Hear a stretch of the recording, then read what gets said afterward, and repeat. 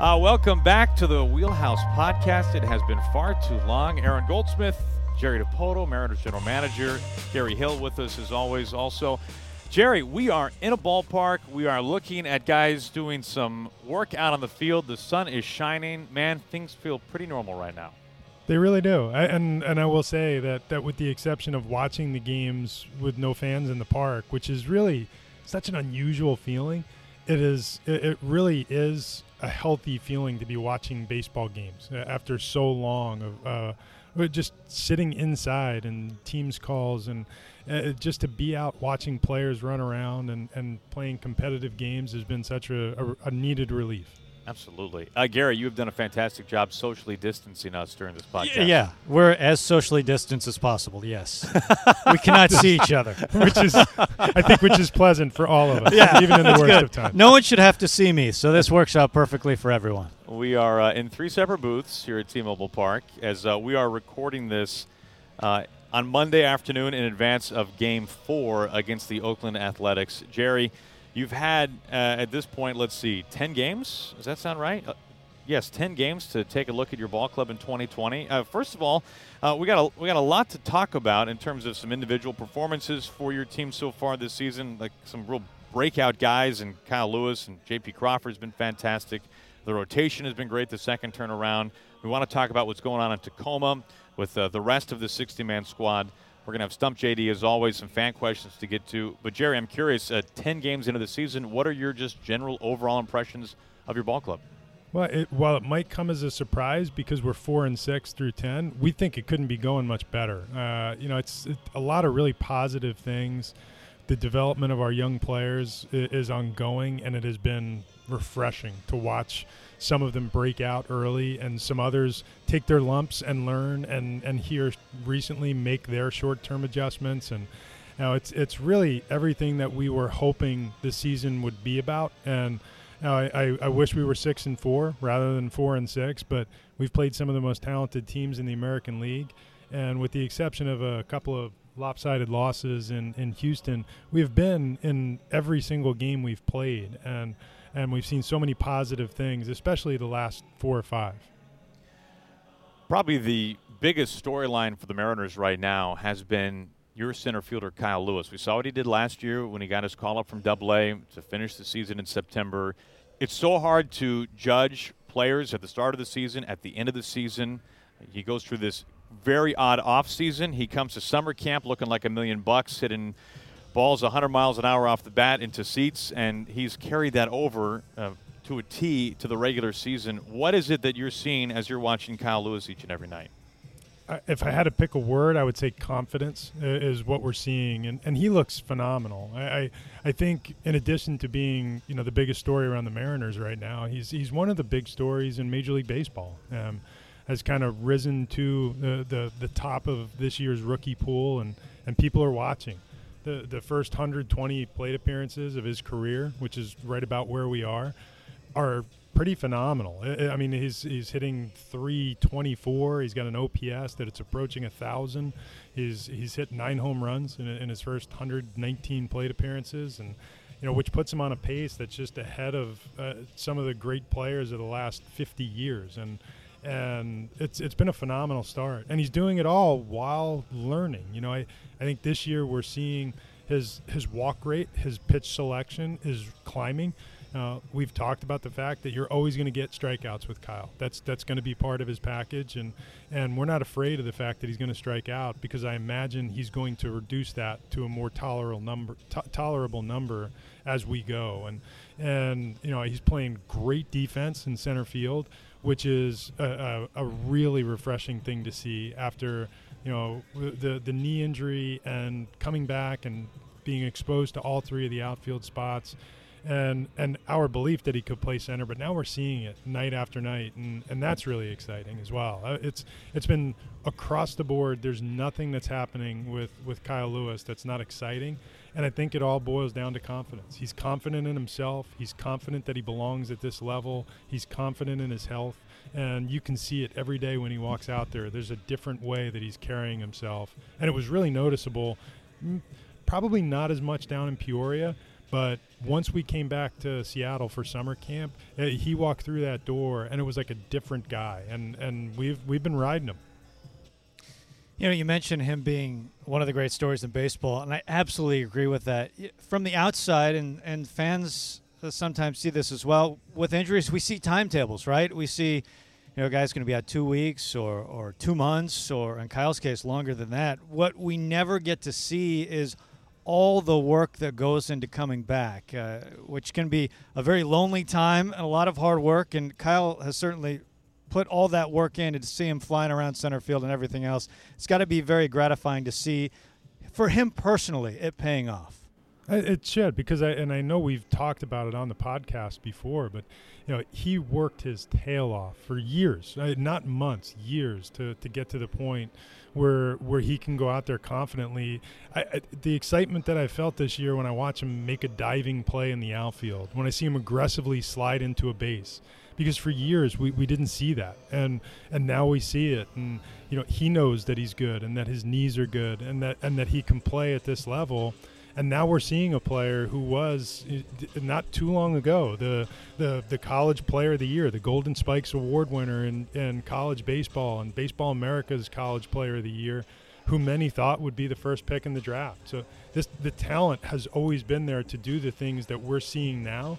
And we expressed it through the lens of data. We expressed it a lot, last year while he was in Little Rock out in Arkansas, that a lot of our underlying data, whether it was exit velocities or overall, judgment in the strike zone, pitch selection, he was doing a lot of awesome things that weren't showing up on a standard stat sheet. And I think oftentimes it gets, I guess, shuffled to the side. Oh, Depoto's selling. It's real. And we were seeing these things despite the fact that it wasn't showing up on a natural stat sheet. You bring up those kind of underlying numbers. Is that, and we've referenced this probably a while back on the podcast, and we talked to your associate, Justin Hollander, the other day. Process report, is that what we're talking about here? I know metrics that are kept on minor league guys? Yeah, we have a player plan that we put in place, and then each player has a data sheet that they get on a regular basis, and gives them a lot of feedback on what they're doing, and the positives and the negatives, areas where we can get better, and areas that they're really thriving. And those are things that we produce on a nightly basis, and then we put together a month by month update. And throughout, these are areas where Kyle has really been thriving for most of the last year and a half, minus the quarantine, and now we're seeing it really manifest itself in on-field performance in a different way than it has since 2016. I'd have to imagine, Gary and I were talking about this the other day, just how hard it is to judge players the first week or two, or maybe even 3 weeks into a season, because the numbers are just so, I don't want to say irrelevant, but they're so hard to judge off of numbers because of at-bats and plate appearances and limited sample sizes. I mean, when it comes down to it, and we're talking about this with Kyle Lewis and what he did in Arkansas and how it's translated here, but for any player at this level early in the season, does it come down to just simply two things, your swing decisions and your quality of contact? I mean, are those the two biggest things that Mariners coaches and scout servers are using to assess hitters right now? Yes, and I would say that is true throughout our system. Up and down our system, those are the two markers that matter most. And in addition to the obvious, which is work ethic, the player's makeup, the game feel, but those two things. It's if you are making good decisions, swinging at the right pitch, and hitting the ball hard, everything else takes care of itself.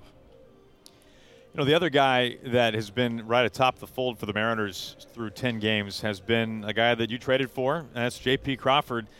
He has found this incredible knack of getting on base twice a night. I like that knack. Scott moved into the top of the order a few days into the season, and J.P. hasn't looked back. And when I've talked to Scott about this, it's funny, Jerry, he is very appreciative of what JP is doing offensively, but he quickly turns the conversation and pivots to what JP is doing defensively as shortstop.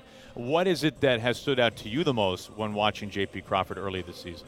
I will pivot in a different direction and say his base running. No, he's done everything. And I do agree that the defense has been a standout. And we always knew that JP had the tool set to be an above-average defender in the major leagues at shortstop, and sometimes it didn't look that way when he was coming up with the Phillies at the big league level. He had to corral a bit of a sloppy throwing history, and he did it. Credit to Perry Hill. Bone worked a ton with JP, but credit most of all to JP for, he's an extremely talented guy who really does work hard, and he came over here and adapted to everything that we asked him to do. Either our coaching staff or our high performance group. We asked him to put on some weight. We had a plan in place to help him get stronger, to endure the long season. I know Bone, like I said, worked very hard with JP on getting to the state that he's in today, where we really think he's one of the best defensive shortstops in the big leagues. And we get to see it night in and night out. He has the spectacular play in his game. He's become very consistent. And the thing we're most excited about right now, and we actually were just talking about it this morning on a team call, is that JP has really taken on a leadership role, not just on the team, but with the infield. He is the captain of the infield, and in just his first full season in the big leagues, that's something of a pleasant development. And, JP now over the course of time has accrued about 660 plate appearances in the big leagues, and he's been just right in the neighborhood of an average offensive player in this league with exceptional defense. And if you couple those skills, just having turned 25 years old, and we have we feel like the world's his oyster. If this is the offensive player that he has a chance to be, and he's always had the good swing and the good swing decisions, then why wouldn't we have as much excitement about JP as any other player on the team? He's been great for these first 10 days. Yeah, you look at the numbers. According to Fangraphs, he's the best shortstop in baseball, according to defensive runs saved. And that double play he was involved in the other night, I don't know if we're going to see a better play this season. That was spectacular all the way around. I was sitting socially distanced out in the stands away from with Andy McKay and my associate Justin Hollander, who I'm now forever going to call my associate. And I said when they made that play, and kudos to Shed as well, because Shed takes a lot of heat for what is a growing defensive skill set. He made an awesome play, and they turned that into one of the really the best double plays I've ever seen two guys turn in the middle of the infield, and finished off with a pick on the other end by Evan that you just don't ever see. And they do. They're athletic. They're fun. They're not afraid to show off the skills and take a shot at the Golden Glove play that a lot of guys don't really let it hang out. They're letting it hang out, and I think that's part of the fun of this team, is that they play with kind of a youthful fearlessness that's fun to watch. You brought up Evan, and I would like to talk about your young first baseman, but I hadn't thought of this, but you just referenced watching the game from someplace other than your usual suite here at the ballpark. When the team is home, are you venturing out into the stands and sitting next to some cardboard cutouts to watch the game, it sounds like? Yeah, because cardboard cutouts don't boo you. No, I have. We've been sitting outside and watching the games. These have been gorgeous nights, and I don't usually get that perspective. Most of the last 10 years of my baseball life, the perspective that I'm getting is overhead. And, to be able to get down there and see, sitting behind the I guess, up and behind home plate, or even just moving around to angles on the field, gives you such a delightful perspective, first on the stadium and how cool it is, but also just to see the game through the eyes that I've used all my baseball life, and I don't want to get too disconnected from them. But that's been a real treat that I don't imagine is going to be a long-term one. Yeah, hopefully not. We'll keep our eyes out for you, though. We'll see if you're down below. Hey, Evan has, I think Gary and Jerry. Which one is? Are you both there? We're okay. here. Yeah. I left. Jerry, I remember one time you and I were talking about Evan White, and it might have been off the air. I think it must have been. And this was early into his pro career, and you said to me, he's the best first baseman you've ever seen. And I was like, oh, that's great. Really? And then we just kind of heard the legend continue to grow over the course of his minor league career. and we saw him a little bit in Arizona, and now we've had a chance to see him on the biggest stage possible. And I get it. Like, if there was any doubt, we get it. How much joy have you had watching him pick it at first base? You mentioned him finishing that double play the other night. I mean, it's been remarkable, the athleticism and just the sheer, man, this guy belongs. It really is. It's incredible. And I know sometimes, I'm a positive person, and I tend to get, very lively when I'm talking about our players, especially our young players and what they're capable of. But, in Evan's case, dropping something like that, the best first baseman I've ever seen, I genuinely mean that.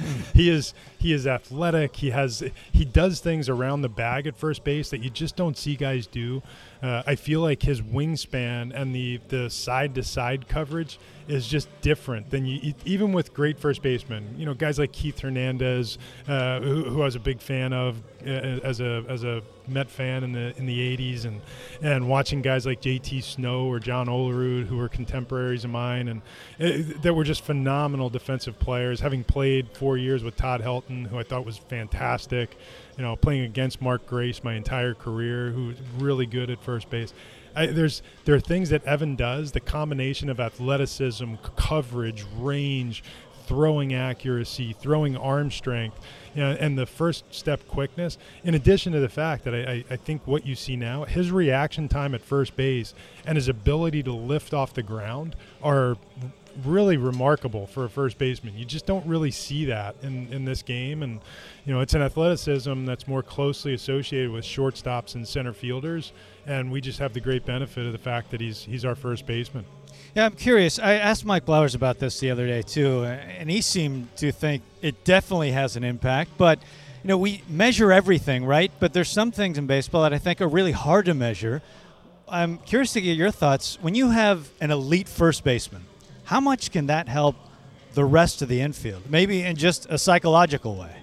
Well, I think in some way, without really bagging on a lot of the players that we've had through the years, because they did other things well.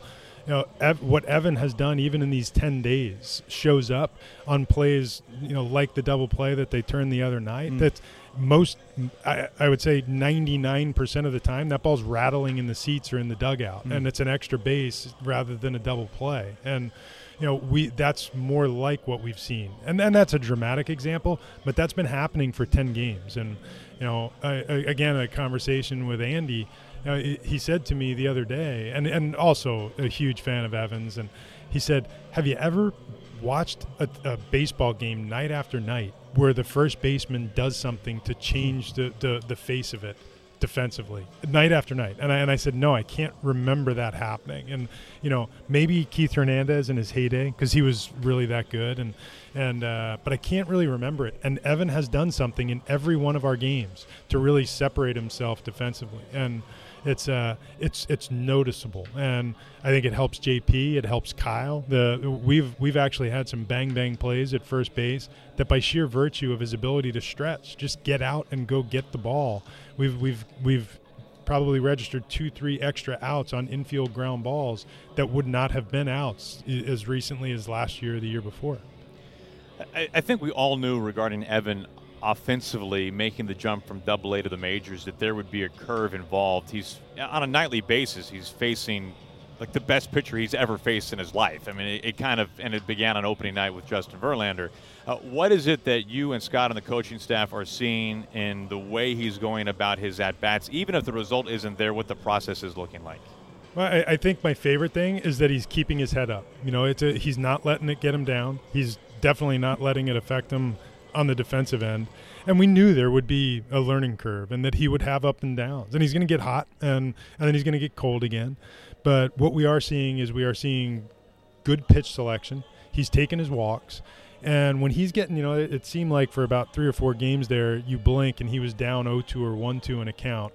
And, the thing I watched yesterday's game, and it was the day before with Joakim Soria. He immediately got down in the count 0-2 in a pretty critical situation as the game is unfolding and hangs in the balance. I believe it was still tied at the time.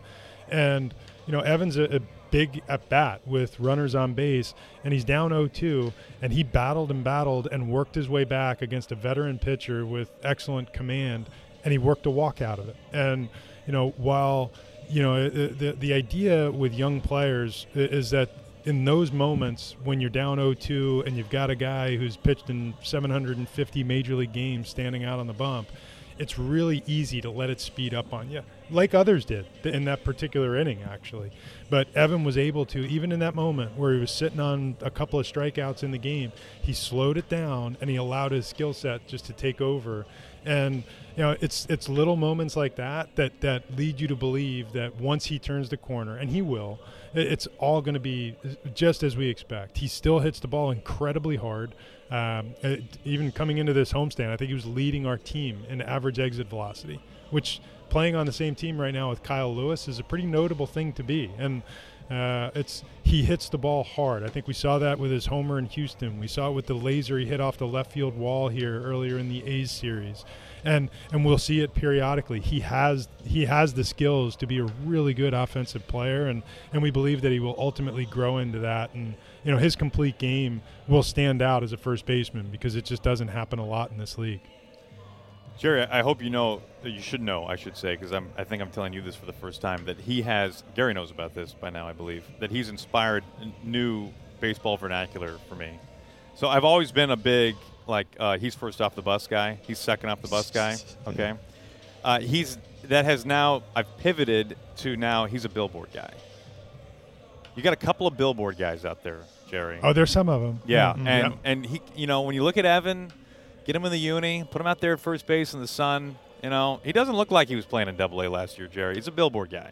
So you can feel free to use that in your baseball ops meetings if you want to. I haven't TM'd it yet, so if you want to, if you want to use this as like Jerry vernacular, that's cool. Because it's fine. You do a lot for us. I want to do something for you, so feel free to spread that good word around, and you can maybe use that in scouting reports or whatever. But billboard guy.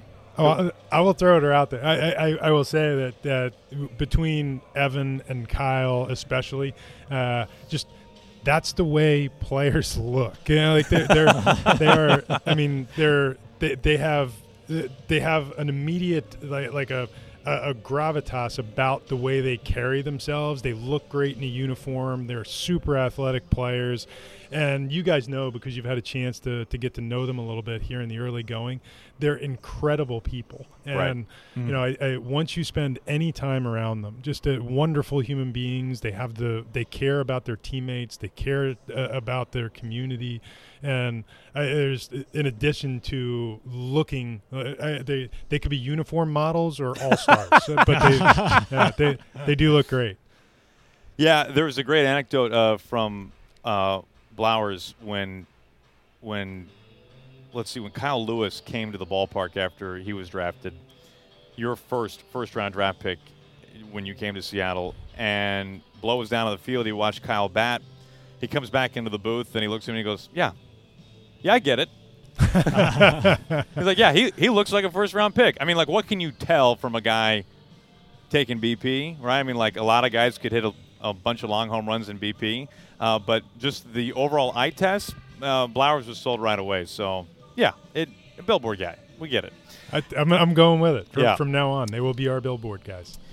Your rotation has kind of been two different bodies so far this season. First time around was a rough go. And I think you could point at a lot of different things for that, whether it be the shortened ramp up, the quality of competition, especially in Houston, whatever it might be. A couple of guys, their first starts off with Tommy John, a couple of young guys. Your second turn through the rotation, Jerry, has been tremendous. What have you made about what we kind of think is one of the really interesting things about the Mariners this year? Because you've got 6 guys, so that's different, and you've got some really interesting stories among your different starters. I think the first time through, like you said, I could make a million excuses, and most of them are valid. We did have a short ramp up. We did not play an out of park, so to speak, schedule of games. We did everything in-house, shorter games. We didn't have outings longer than 4 innings for any of our starters, and in some cases they didn't get that far in their inning development. And we did it intentionally that way. We wanted to be slower in ramping them up. And around the league, you are seeing quite a few injuries or even soft tissue issues that are holding pitchers down or stopping them. We were hopeful that just bringing them along slower, especially in the early going where we had an extended roster, that would allow us to buffer them, whether it be with long relievers or piggyback starters, whatever we could do. It was all intended to allow these guys to work at a pace that made sense for their health, and then to see how a six-man rotation allowed us to I guess increase or maximize their physical attributes. And the first time through, impossible to tell. Nobody lasted through the fifth inning, and we saw some upticks with stuff from guys like Kendall Graveman and Yusei Kikuchi. We saw roughly everyone struggle to maintain the consistency with their command that they'd all shown us, either through spring training and summer camp or historically. And that was unexpected. But the second time through, and Marco set a tone in Anaheim that I thought everyone answered. And this group, it's already in such a short time. And credit to Marco and to Kendall Graveman and to Taiwan Walker especially for pulling the group together. But this is a really tight unit. They care about each other. They spend a ton of time with each other, talking through strengths and weaknesses and creating challenges. And when Marco sounded the bell in Anaheim, this is how we do it. We dominate the strike zone and get after the opponent. And I thought that really took off. And the Taiwan start here on our home opener was among the best starts I've seen Tai make. And the quality of his secondary pitches was excellent, and the way we've managed our pitch counts in the strike zone, throughout has been, such an improvement. And I can't say enough about how impressed I was with Yusei Kikuchi's, start here against Oakland, and the physical stuff that he showed in that game. We saw it in Peoria. We saw it briefly in a flash in the summer camp. We saw physical stuff with little command in Houston. And here against Oakland, we saw it all come together against what I think is a really good right-handed hitting lineup. And, that's Yusei Kikuchi. And, so excited about where he is. And, Pete Woodworth and Trent Blank have been phenomenal since day one with this group. And I can't say enough organizationally about our pitching group. Max Wiener and Brian DeLunas, and they've all done a really nice job in setting a tone for how we do things here. You mentioned a lot of positives about the rotation, and they've turned themselves into quite a cheering section behind the dugout each night, too. Oh, it is true. It's like being at a Texas A&M football game or over watching the Seahawks. It's they are our 12th man, and they sit behind the dugout and they wave the terrible towels, and it's awesome. It's pretty collegiate, and that makes it fun. They're young, they're energetic, and they've gotten the position players kind of jazzed up in addition to kind of carrying the tone. It's really hard in a stadium that doesn't have fans, with the general quiet compared to what we're used to in this world. It's really hard to create that energy and adrenaline. But credit to our starting pitchers and to our young players. We are running, we are playing exciting baseball, especially on the base paths, and doing really fun things. And our pitchers are sitting behind the dugout, and they are keeping everyone engaged. And in the world of social distancing and minimally 6 feet apart, with a group in the stands and a group in the dugout and a group on the field, I give them a ton of credit for really finding a way to bind it all together. Jerry, since you bring up running, this has been fun to watch. The guys be so active on the base paths. Of course, stolen bases, as we all know, have not been quite as in vogue in recent years around baseball. Is this something that kind of came about naturally? Was this a plan going into the season? How did all this come about? Well, if you recall, it was the plan in 2016. we couldn't quite figure out how to get our personnel to do it. But this has been an evolution, and really an evolution that starts with how our roster looks. And I say from a philosophical standpoint, or the things that I love most about baseball and that we count as part of who we want to be, you're looking at it. We wanted to be young and athletic and disrupt teams on the bases, and and again, not to bag on great players, but we had different ways of scoring runs. 2016 through 18, and even in 19, and it was probably more about a walk and a Nelly Cruz bomb than it was going to be about being disruptive on the bases, and we have tried to create that dynamic, but this is truly the most complete athletic team that I've had as a general manager in this league, and certainly that we've had here in Seattle. They can do a lot of things. We have exciting defenders at a lot of positions. We're not quite finished and polished, but we have a lot of excitement there. And the fact that we roughly 1 through 9, with 1 or 2 exceptions, can get on the bases and just disrupt teams, whether it's going first to third or the ability to steal. The most refreshing part of watching this team play over the first 10 games, with the exception of the energy, and I've mentioned this to my associates,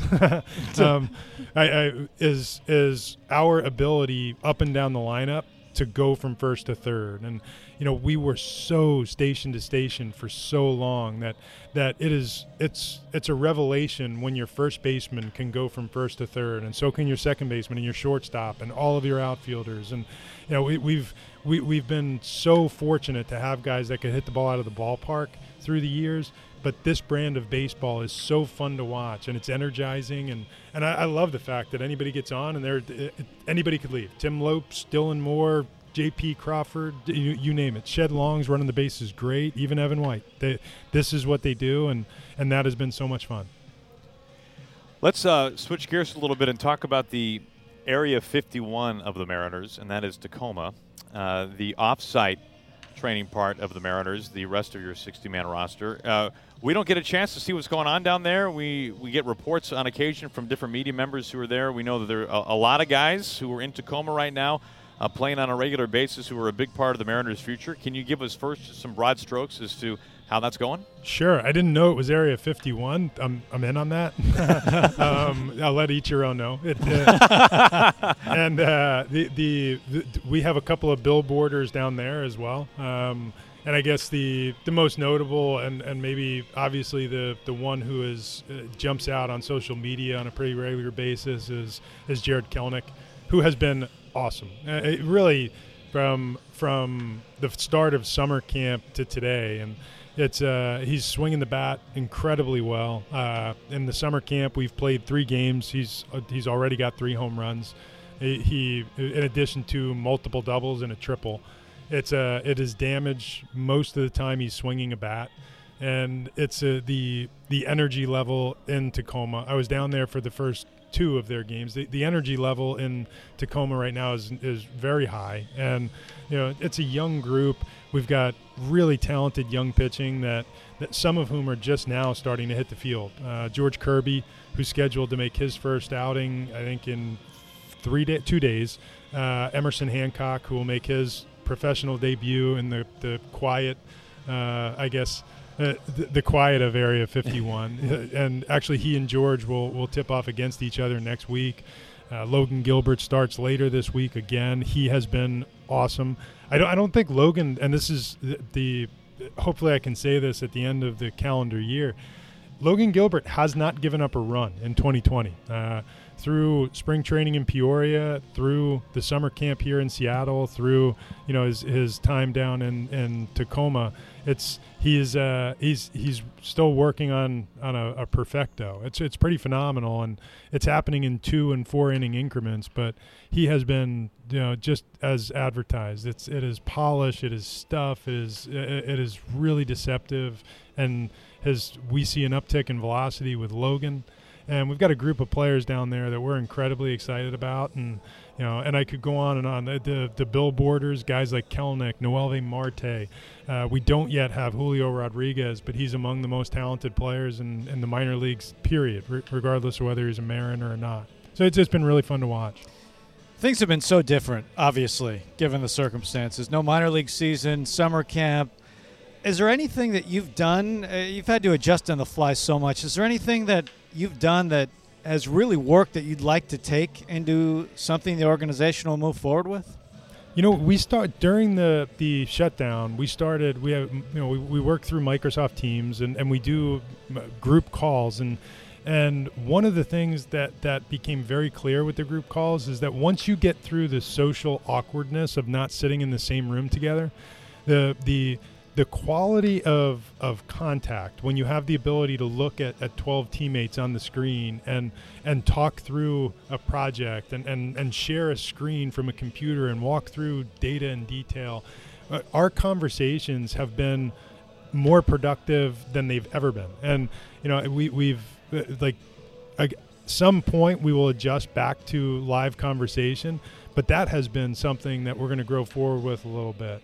One of the things that we have really one of the things we've really embraced is the idea of trying to create a vehicle like that for our young players and coaches as well, and use it as an educational space where they can pop on and. We're working on creating an in-house network. We're calling it Mariners EDU to help educate on anything from how to interpret data to different social or I guess civic-minded plans and educational spaces and drive it all through our own vehicle and that's been rewarding, although a slow slog, and I'm sure it's not going to develop immediately. Something we're really excited about. Jerry, we are going to get to some fan questions today. We're also going to get to Stump JD, which is epic. I mean, but I have to ask something a little off the rails. For home games, which you are here for on a regular basis, obviously. I guess there is food here. You order it in advance. Gary and I have brought our own food in for dinner. Obviously during a normal season, we would eat here at the ballpark. Is Casa de Poto bringing, freshly prepared baguettes and cheese platters to the ballpark with, slow braised meats, or are you doing the in-house service? What's the food plan for home games, Jer? So it's still evolving is the answer to the question. And, because there's so few of us here to this point on the opening homestand, just to try to get familiar with how it's all working, we're feeding off of center plate. Megan Murray, and they do a fantastic job. And our players have been tickled. We just go down and grab a to-go bag. So it's just grab a bag of food, and we go to a place where we can sit, again, socially distant, sit and have a discussion while we eat. And the food's been great. I would love to graduate to the day where we can socially, again, eat outside of paper bag or plastic utensils, but we're not there yet, and we're making do with the situation such it is. But we eat like kings, and I can't thank Center Plate and Megan enough for all that they do for us. Gary, his answer is better than ours. Yeah, his answer is much better than ours. As I look at my brown paper sack next to me with a peanut butter and jelly sandwich, yeah. All right, that's fair enough. You just let us know when you start bringing in some spreads of your own that you want to have plates 6 feet apart up in the broadcast wing, or maybe in your suite up here, whatever it might be. We can come down to you in the cardboard cutouts, Jerry. Whatever. We're very flexible. It is inevitable. It's inevitable that there will be some kind of bring in. We'll bring in a meal, and maybe we'll lay out a spread, down on the concourse for everybody to grab. The Stump JD question today, Jerry, I can take very little credit for. It was researched by Stats, so this is definitely official. Yeah, this is the real deal. We had a viewer of our telecast the other day tweet us using the hashtag AskRoot. She was very intrigued by the Kyles following one another in the batting order. And her question was, and I said this on the air, I was ashamed that I didn't think of such a incredibly nonsensical question myself. and if she's listening, please know that this is a great compliment when I call it that. She wanted to know the most players in a lineup with the same first name in baseball history.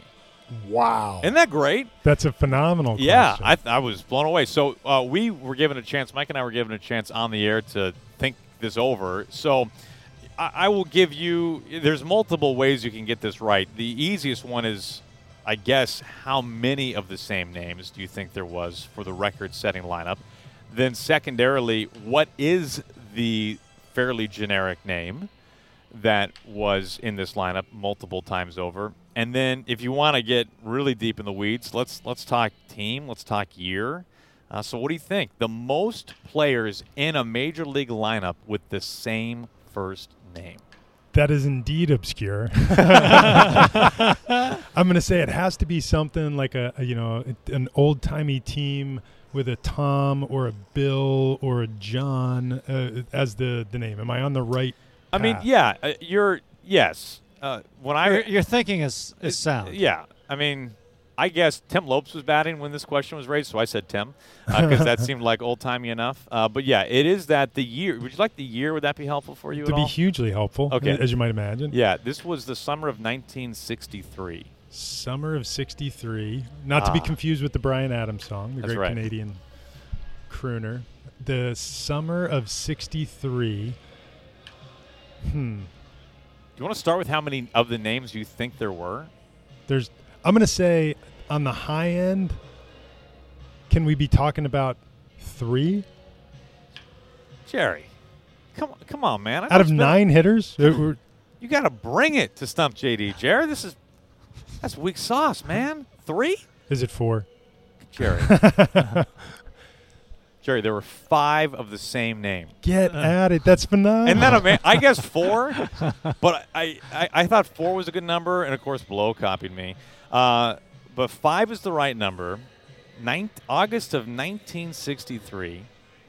It was the Washington Senators. Oh, and in the name, can I guess the name Yes. now that I know the team? Yeah. The name, could it have been the Washington Senators of 1963? One of these players is sadly has since passed, but was a very, very famous baseball man, was in the game, I'm going to say, for over 50 years. Could it have been the 63 Senators and the name was Don? Yes! Jerry! Nice. All right. Great work. Yes. Well, you had to lead me to the water and then Well. stuff my head in. But, yeah. Nonetheless, there were 5 Dons highlighted by third baseman Don Zimmer. That is unbelievable. Yeah. That's wow. It's going to be burned on my brain. I will forever remember that one now. I was pretty sure it wasn't Hunnis or Vita. I feel like I shortchanged the great Don Zimmer, by the way. I actually, believe it or not, have Don Zimmer notes on my computer from many years back. 52 consecutive seasons in uniform.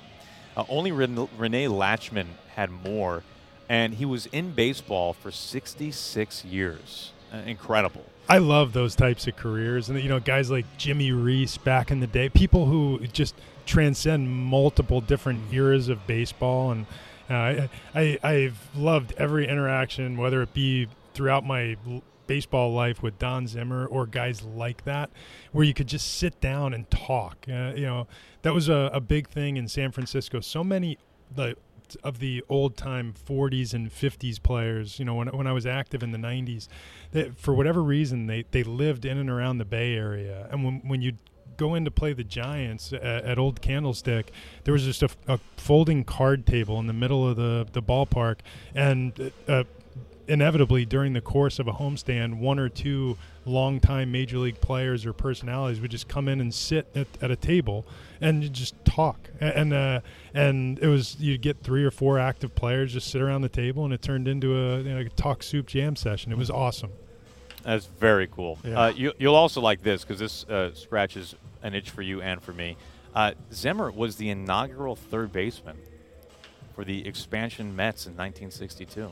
That I did know. I could have given you the Don Zimmer. I probably can't touch on every one of his 52 years, but obviously the Mets were a bit of a thing in my childhood. So I had some. I was tuned in. Let's not bury the lead here. That day they played against Stan the Man and the Redbirds, and Stan went 3 for 3.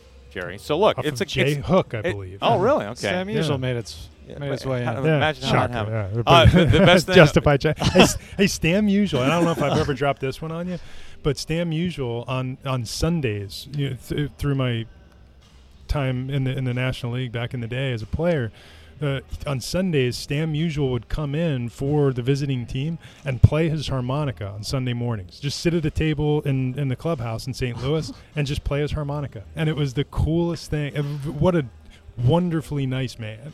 The world is short, no longer having him here with us, but he was awesome, and I thought that was just the coolest thing. He'd roll in with his polyester leisure pants and just start humming on the harmonica. That is the best. Yeah, it was great. That's so great. I wish you could see my face right I now. know. Jerry, how long have we been doing this, man? Come on. I mean, sorry about that. Am I going to start bringing up? Yeah, Tom Seaver and I one time went to That's incredible. Wow, that's a great story. All right, that was an amazing Stump JD that I think we all went on because the best ones are the ones you really have no chance at, but you still somehow kind of got that. All right, let's move on to some listener questions that we got today, Jerry. And this first one I thought was really interesting. I had not thought of it. At Sam Demko is curious, if heaven forbid, Jerry, this baseball season has to be shortened prematurely because of COVID reasons, would the Mariners either be allowed to or do on their own, if given permission, some type of camp like summer camp to finish out what would be that time if in Tacoma or elsewhere, or would all under your impressions would all baseball activities be completely prohibited? Under my impressions, it would be the latter, is that all baseball activities would be prohibited. Right now, we are limited to what's happening here in Seattle and then what's happening in Area 51. In addition to having coaches and players, who minor league coaches, minor league players who live in a specific zip code, if they are neighbors, so to speak, we can have the player just run over and spend, a bullpen session with a coach, but we can't meet as groups. It has to be one-offs, and we can't, knowingly create large groups to work out. So we're very limited. We can't play games in that scenario. We're still fingers crossed that we're going to be able to manage this 60-game schedule, and then hope that we're able to flatten the curve with this pandemic to the point that we don't have to endure any of this in 2021. It's sad for the world, but it's definitely been a challenge for us as a baseball team as well. All that makes sense. Good to know. Hey, Andrew from Ellensburg has a glass half full question. Jerry, he wants to know what's been a silver lining for the ball club during these unprecedented times. First, I am a glass half full type of guy. That's the only kind I drink. I guess it matters what's in it. But the thing that I am, I guess, most excited about, or that has created the most excitement for our group through these unprecedented times is the fact that we have so many good young players that are such wonderful people. And when we started dealing with a complex set of protocols that were, orchestrated by MLB and the Players Association, and we got a lot of 20-somethings that have been incredible listeners, incredible teammates, leaders in their own space and in their environment. And I've never been more convinced that what we are doing in the group of people that we're doing it with this is working. The rebuild, reimagine, restructure, it is working. And that has been obvious to everybody who's watching through this time and something I think we're all enjoying. Oh, absolutely. Well, Jerry, this has been great to get back and do this again. I know, Gary, we have a couple of these that will be lined up for telecast on Route down the road, but our next podcast will be on August the 10th. Is that correct? That's the schedule, yeah. All right, very nice. Jerry, man, as always, great to visit with you. Thanks for the time. We always learn a ton, so thank you for hanging out with us. All right, guys. I'll look forward to the next one.